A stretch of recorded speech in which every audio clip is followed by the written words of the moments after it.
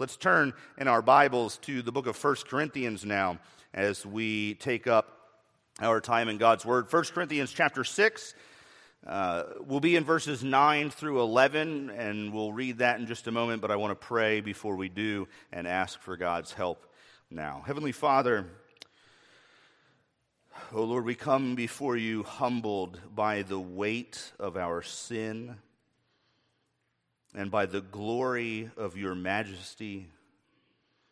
Lord, if we were half aware of the judgment our sin deserved, we would melt into a puddle on the ground. We would declare with Isaiah, "Woe is me, I am undone."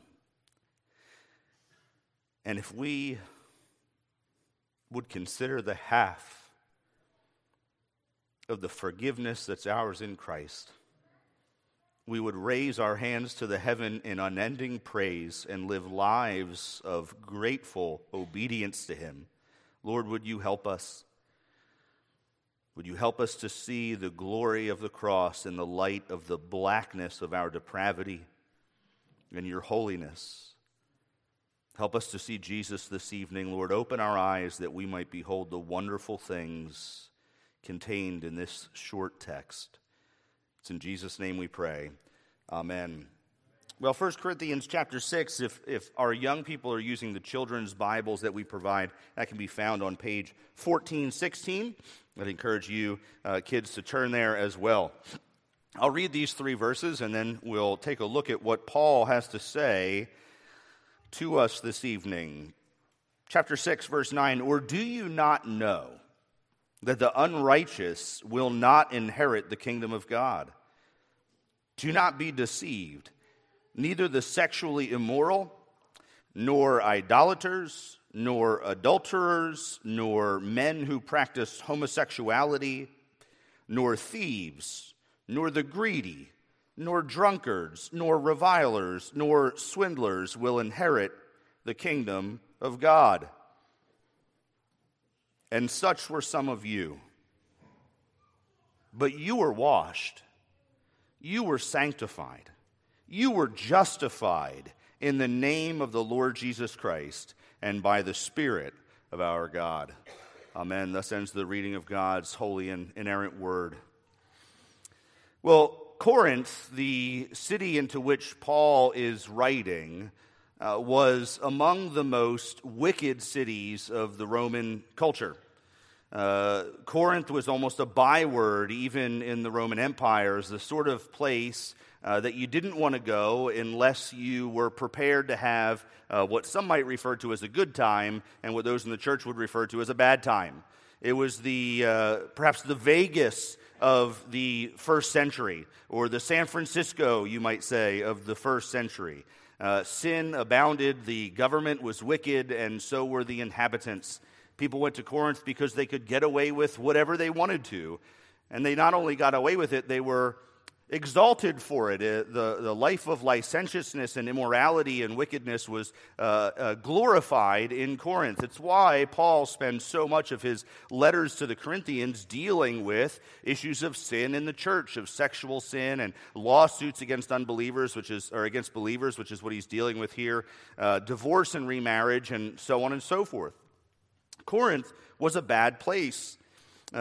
Socially, it was on a bad track. Immorally, as far as the sexual behavior of the people there, greedy in matters of money. It was an industrial complex. And every sort of heinous thing that you could imagine went on in Corinth. And now I often hear Christians sort of bemoaning our current cultural state, that things are here the worst they've ever been anywhere in all the world. That here in the 21st century in the West, and America in particular, or perhaps some of our neighboring nations, this is about as bad as it's ever been. And I think history would challenge that notion, although I don't deny the legitimacy of the concern of our current cultural direction. We're not heading upward. But Corinth and 21st century America have a lot in common. The promotion of self and individualism, the exaltation of sexual sin and all sorts of perversions, greed and sinful living, thievery, and so forth, which we'll get to some of these things in the list that Paul gives us here in this text, was the norm in the city. And the church is existing in the middle of it. Here's this Corinthian church full of believers, and bear in mind now, we're only a short bit of time from the ascension of Christ. The Christian church is new on the scene, and here we have this young group of believers wrestling with the realities of their old lives and what they've been called out of and called into by the blood of Jesus Christ. And so they find themselves surrounded by perhaps family members and friends, or some of you young people may relate with the fact that their classmates in school were doing all of these wicked things and sort of trying to draw them back, come back to us, come back to the world. Don't you remember the fun we used to have?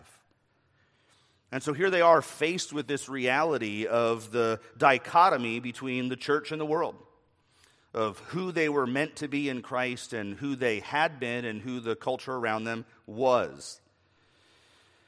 And it seems to me that from a cursory glance at the book of 1 Corinthians that some of this antinomian spirit had arisen within the Christian church in Corinth, that people there were believing that, we've been freed from the penalty of sin. Jesus came and his grace has abounded all the more, of course, and so we can go back to what we were doing, which is why back in chapter 5, Paul says that there's sexual sin happening among you that even the pagans would blush to talk about. And here in chapter 6, he's talking about that the Christians are suing each other, and perhaps they're suing each other out of marriage. Maybe divorce is the issue in view here, or over lawsuits regarding money and contracts and so forth. But one way or the other, the people in the church were not treating one another like brothers and sisters in Christ. Not unlike what Reverend Squires mentioned this morning, that those of us from the genealogy of Jesus ought to look like him, different from the world. Well, many of us here this evening come from a background similar to Corinth, don't we? Now, I know that there are some here who were born next to the font, and your first birthday gift was a bow tie and an ESV Greek interlinear. And I recognize that there are some within the Christian church who have what I refer to as a type 1 testimony. And so there's 3 types of testimonies, right? The type 1 testimony is the person who never knows a day where Jesus Christ was not their Lord and Savior. You grew up, and right before you learned the words to Twinkle, Twinkle, Little Star, you learned the Shorter Catechism. Now, that should be the prayer of all of us parents of young children here at the church, that our children would know that reality. I pray daily that my 4 children would grow up with a type 1 testimony.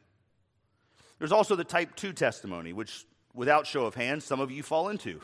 You grew up outside of the church, completely disconnected from Christianity in any way. You were a part of the world system. You had rejected God, whether consciously or just by way of agnosticism. You weren't interested in things of religion. And at some point in your life, maybe through a tragic event, maybe through a friend who invited you to come to worship at a Christmas Eve service or something like that, you heard the gospel and thought to yourself, that's speaking to me.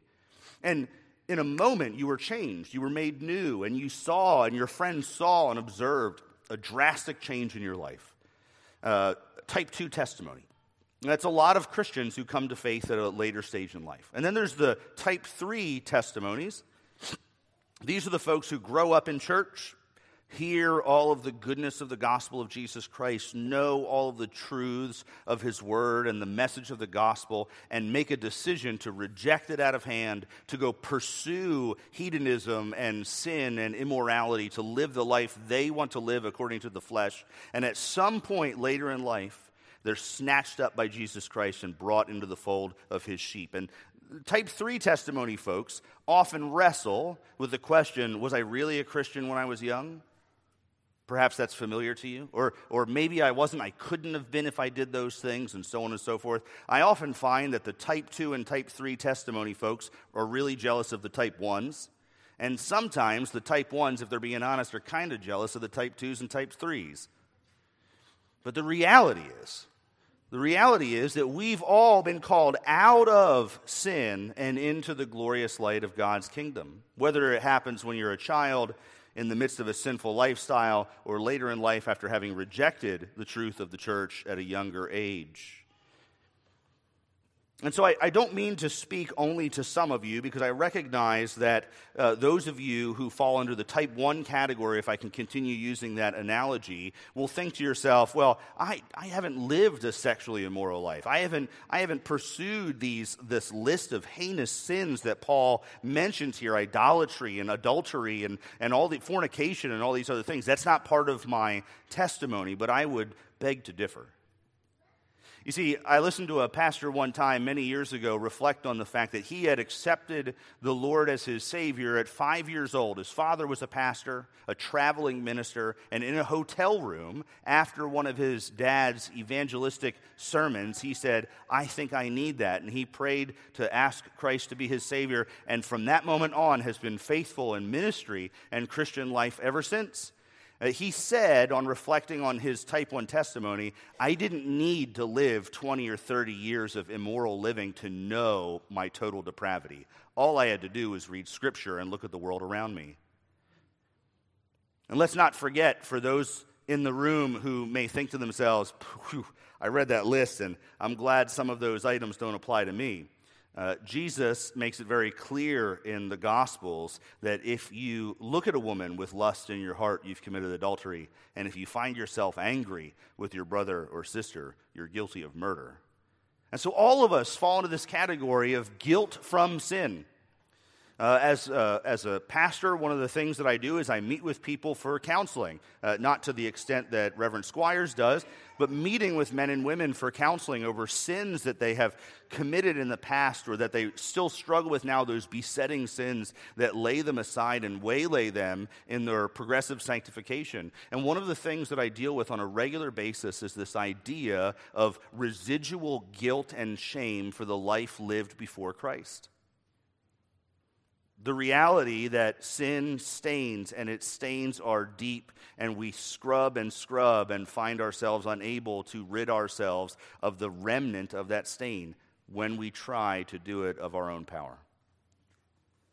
And so many of you here this evening, I imagine, ask yourself the question, is there hope for me?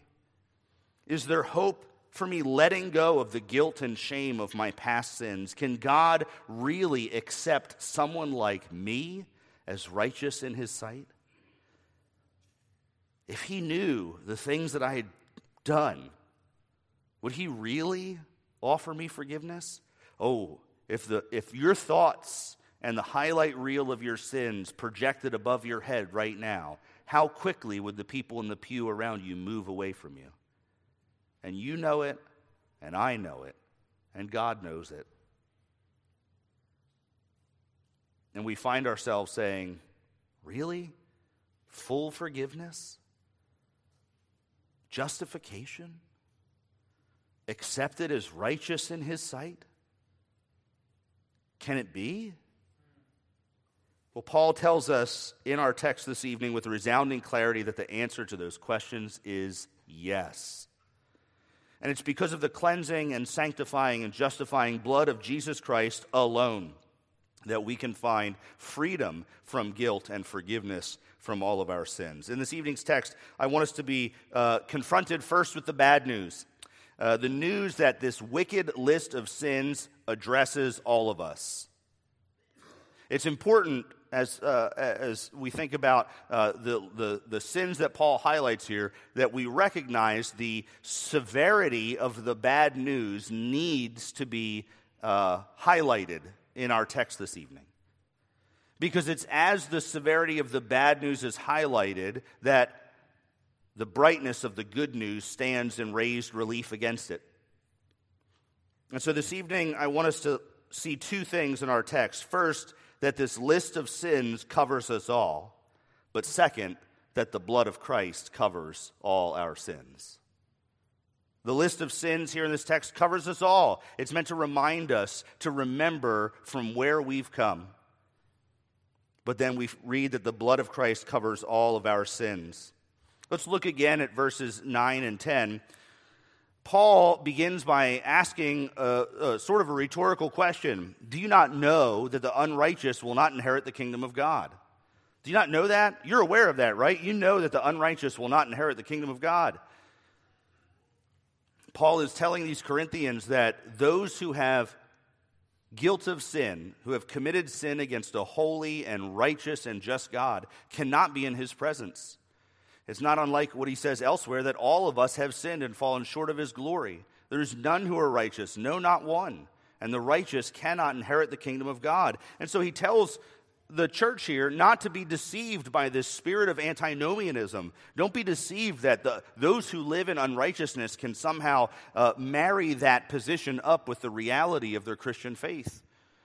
You can't claim out of the one side of your mouth to be forgiven and washed and cleansed and made new and living for Christ, and out of the right side of your mouth be living this sinful, wicked, heinous lifestyle. He said those things don't accord with one another. Don't be fooled. Don't be fooled by this hyper-grace nonsense that draws people away from faithful obedience to Christ, that teaches that in Christ you can live like you're out of Christ. Paul says, don't be deceived. You know, you've been taught this. The unrighteous will not inherit the kingdom of God.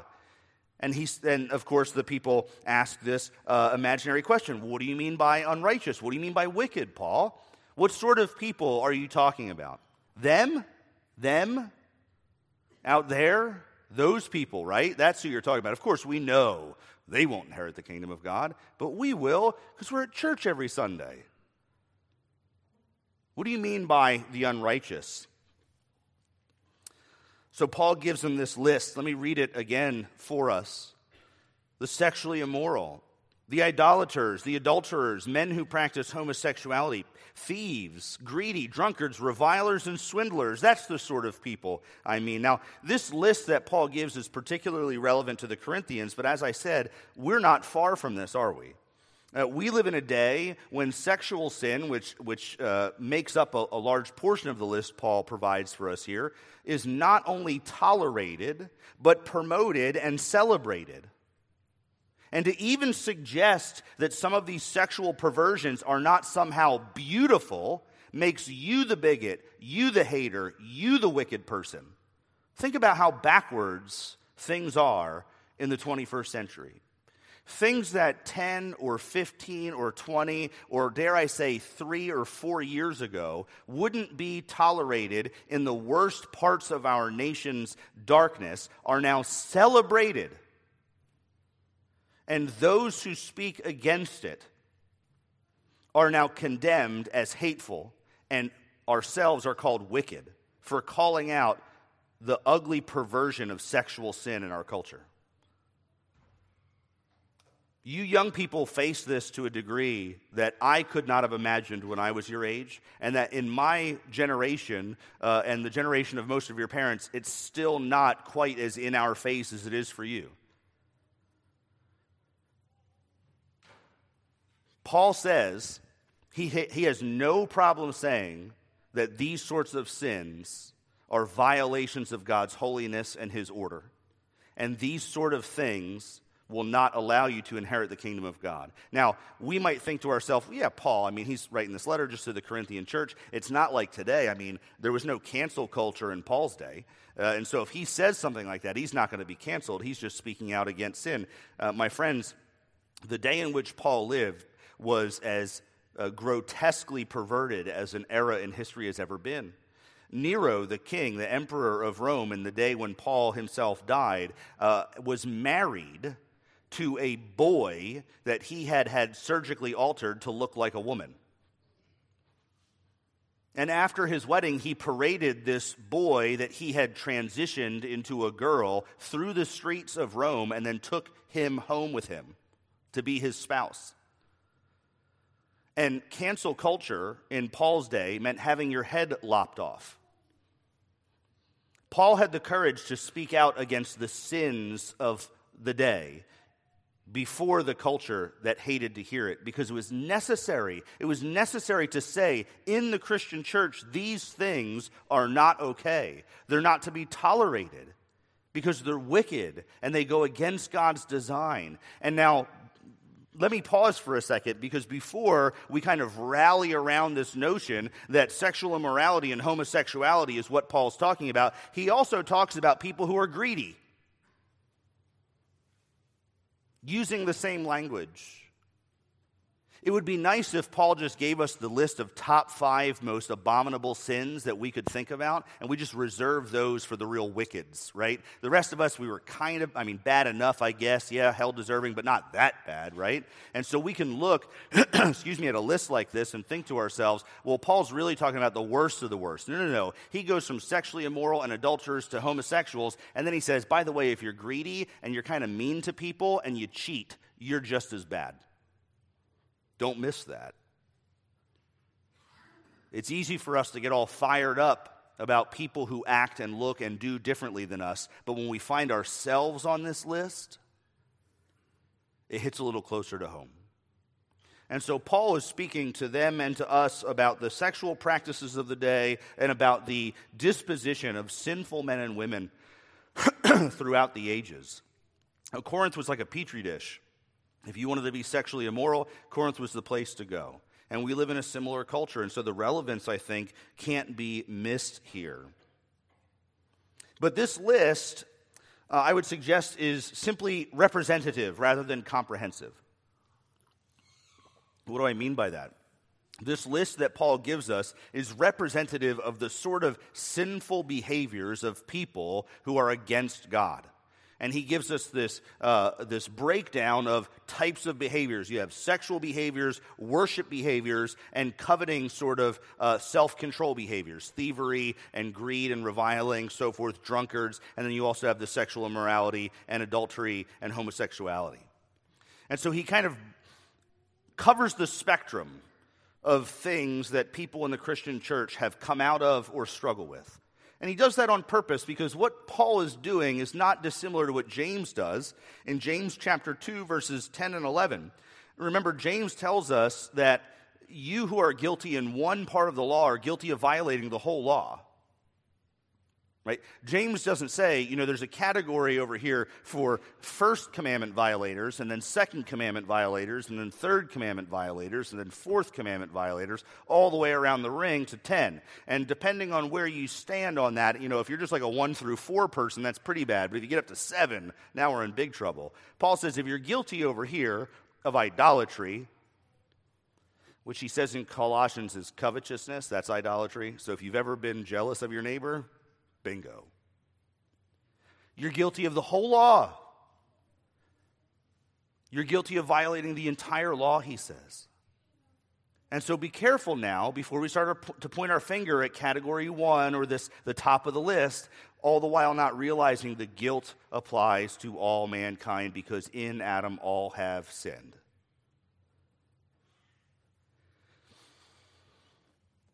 Our doctrine of total depravity teaches us that we're all short of the glory of God, that each one of us is in need of mercy, from me to the elders up here, to the youngest, most innocent child, to the oldest, sweetest lady in this room.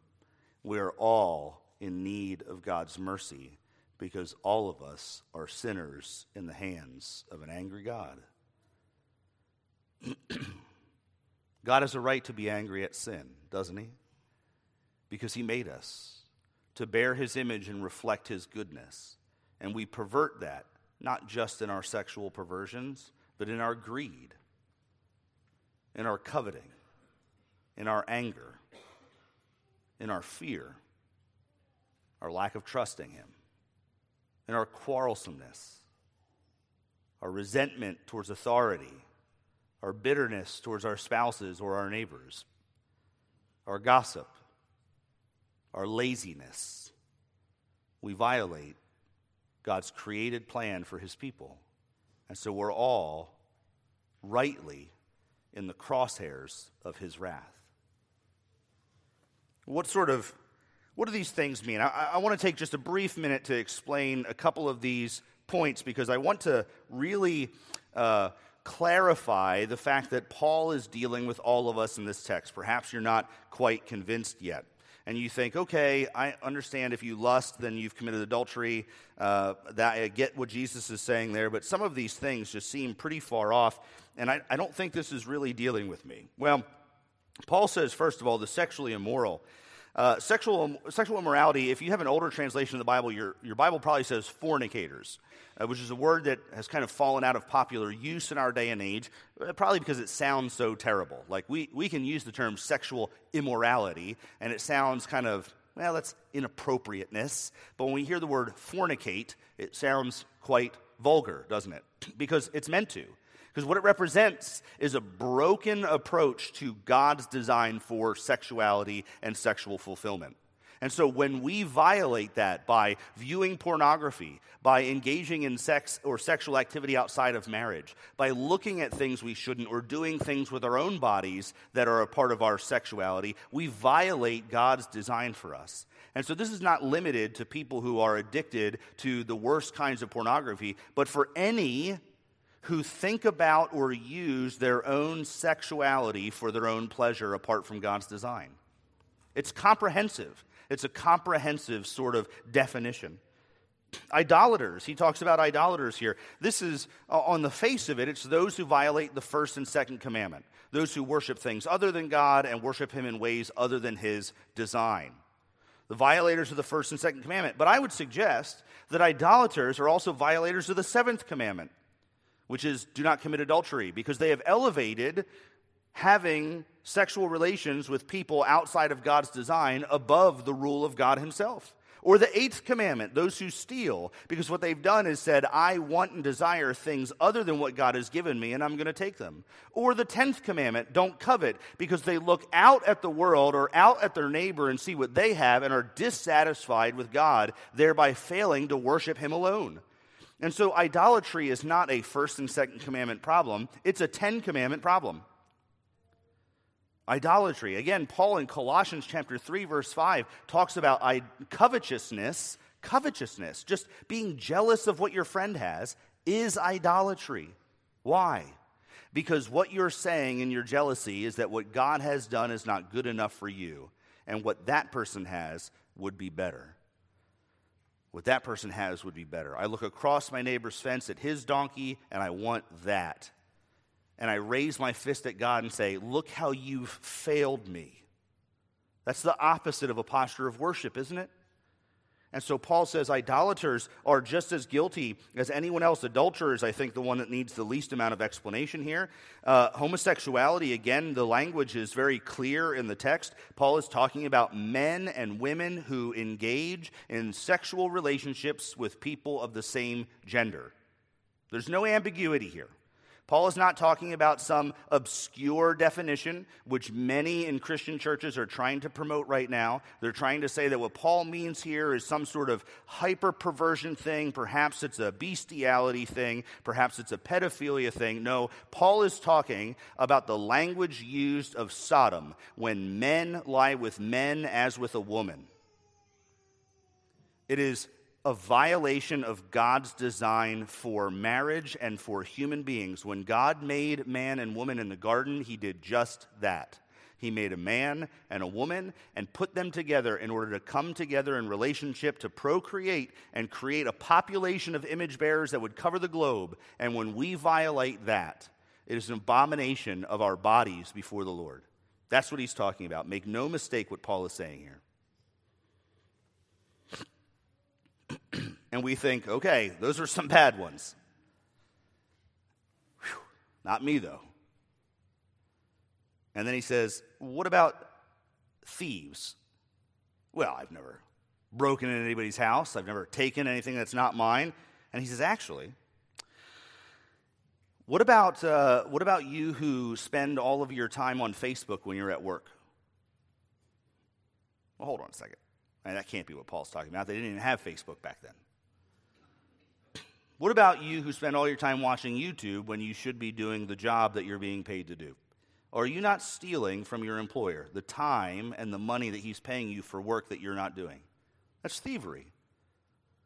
You're stealing. You're taking something that's not yours by right, that's yours by debt that you earned through a good, hard day's work, and taking it without giving what is owed in return for it.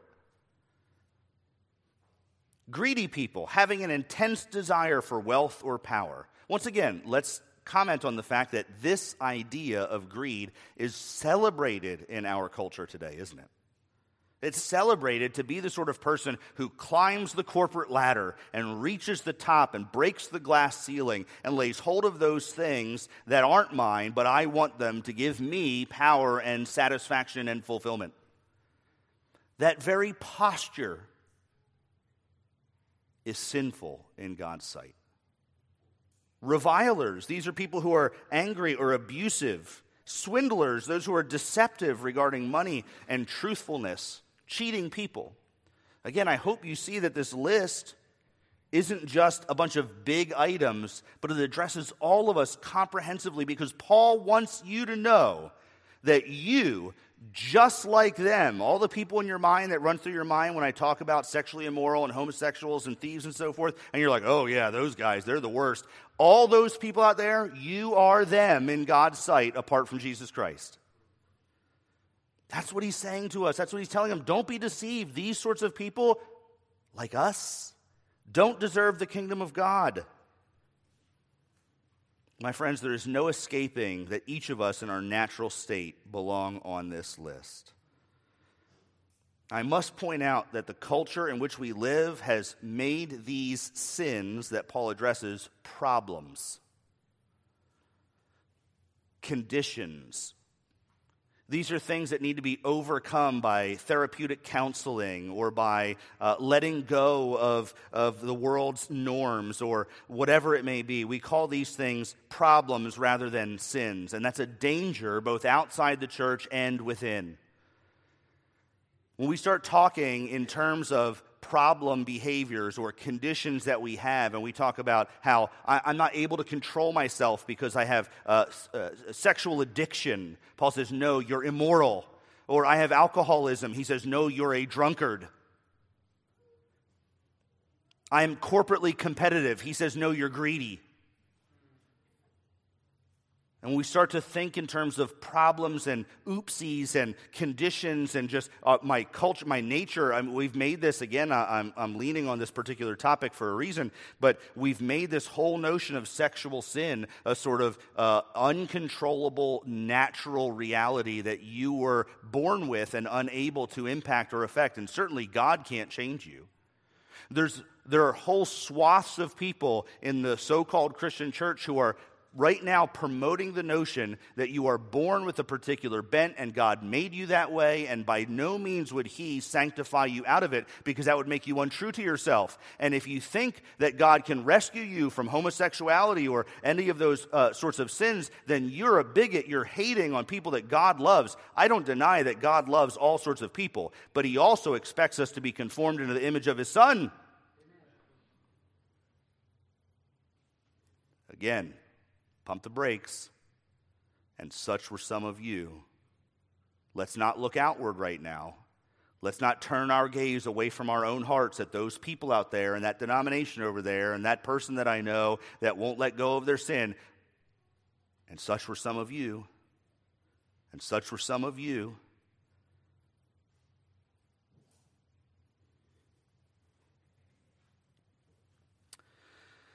The Cambridge Declaration of 1996, if you were here with us on Friday morning, you heard me read this quote. It was a group of pastors that met in Massachusetts to discuss the secularization of the Christian church, sort of in response to some writing of David Wells.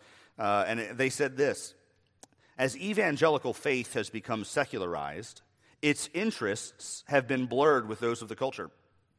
The result is a loss of absolute values, permissive individualism, and a substitution of wholeness for holiness, recovery for repentance, intuition for truth, feeling for belief, chance for providence, and immediate gratification for enduring hope. Christ and his cross have been moved from the center of our vision. And that was the problem in the Corinthian church, which is why they had sexual sins that wouldn't even be named among the pagans going on, and it's the problem in the Christian church today. My friends, Christ makes us whole, but what we need is holiness. Christ recovers us from the pit, but what we need is repentance. And such were some of you, Paul says. Look at verse 11 with me. If that period after the word you were the end of this text, it would be totally fitting for God, who is alone holy and eternally blessed. That'd be enough for God to say, you're all sinners, period. Look at the next little word. But. Perhaps the greatest small word in the Bible. But. I referred to this and did this morning in Sunday school. I wish that the word were not but, because there's no other way of saying this. As a covenant but. That sounds silly. It's not meant to be. Now you're not going to be able to get that out of your heads. It's a covenant but. It is a statement of God's faithfulness in spite of our faithlessness, of His mercy over and against our wickedness, of His grace in light of our depravity. But, the blood of Jesus covers all of these sins. This morning we sang hymn 55, To God Be the Glory. And as I was standing there singing this morning at the 11 a.m. service, it struck me for the first time the significance of the line in the second verse and its relationship with this text. The vilest offender who truly believes that moment from Jesus forgiveness receives. But this is what Paul is saying here. We have been washed, he says. He's reflecting on Ezekiel 36, of course, that we're cleansed from all our uncleanness. All of it. All of our uncleanness. We're cleansed from it. Washed.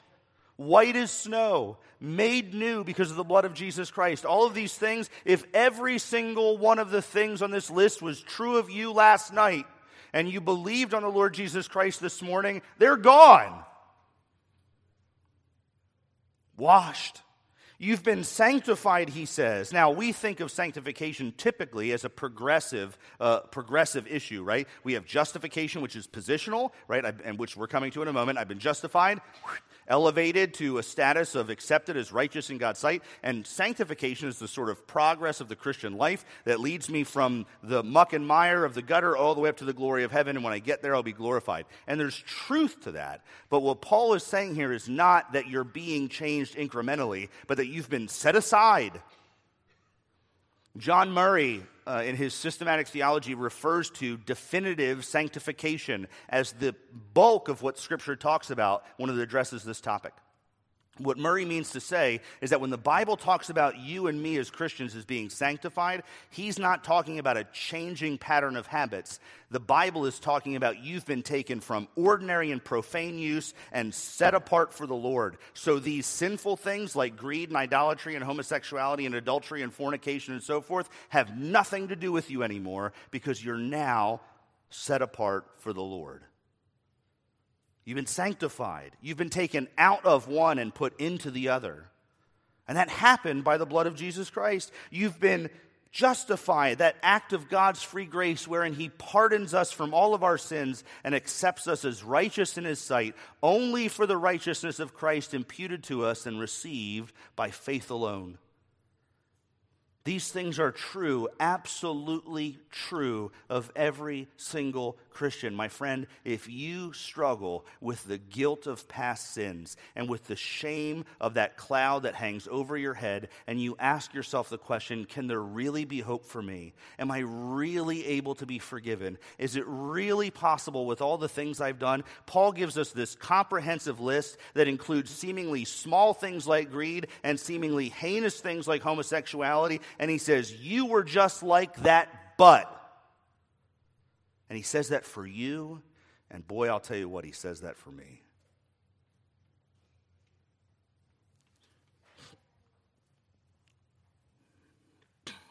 You were washed.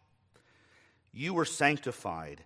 You were justified in the name of the Lord Jesus Christ. And this is the confidence that we have, that the God who promised to cleanse us from all our uncleanness, to wash us white as snow, to set us aside as holy to himself, to trample our sins under his omnipotent feet, to make us new, to clothe us in his righteousness, to forgive us from our sins and transgressions and iniquities, to remember them as no more, to conform us into the image of his Son, to give us an inheritance among the saints in heaven, to bring us to that place that he's preparing for us even now, to dwell with us for eternity as our God and we as his people, recipients of every spiritual blessing in the heavenly places. He's seated us on the throne of his Son and given us a kingdom to be a sun and shade for us, to be our light and eternal blessing, to feed us at his table, to serve us himself, the feast that he is preparing, to take us as his bride, to be our God.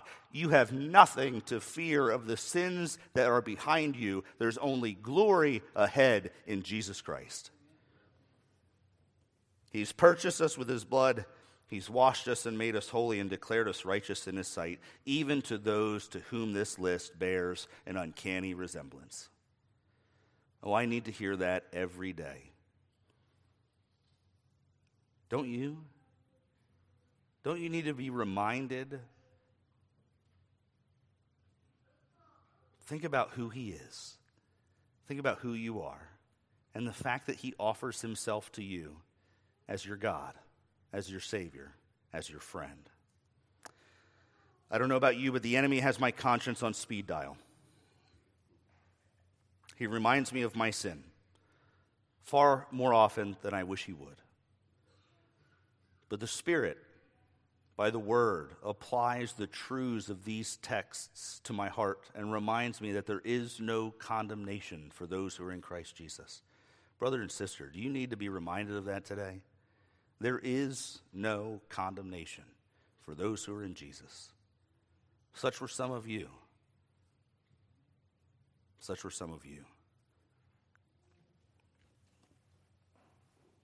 Nothing in my hand I bring, simply to thy cross I cling. Naked come to thee for dress, helpless and sinful look to you for grace. Foul as this whole list of sins, we to the fountain fly. Wash me, Savior, or I die. Would you offer forgiveness to the sort of people on this list if they had done these things against you?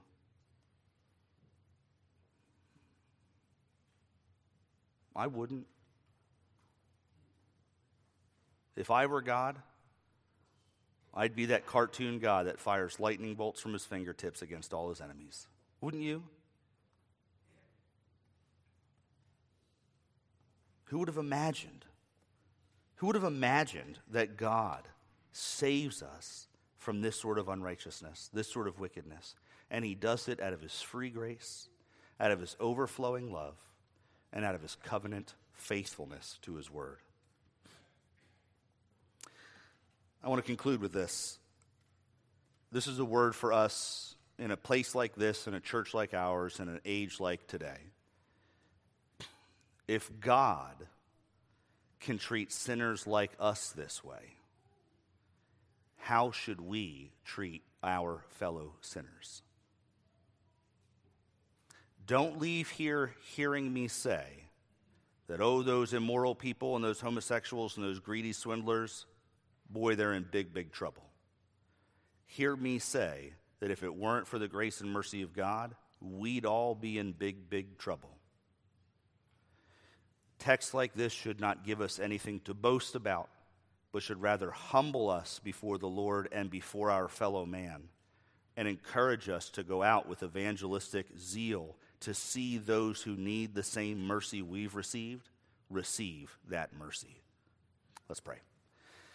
Heavenly Father, we thank you for this, your word. We thank you for the encouragement that it is to our hearts that we who are as far from you as far can be would be welcomed into your family, accepted as righteous in your sight, and to receive the forgiveness that you yourself have won for us on the cross. Would you bless us now as we go forth from this place, Lord? Bless the food that we're about to eat in our fellowship meal. Bless those who have prepared it for us, Lord. We thank you for this place where we can come and worship and gather and eat around the table together and celebrate our union with Christ and with each other through him. In Jesus' name we pray. Amen.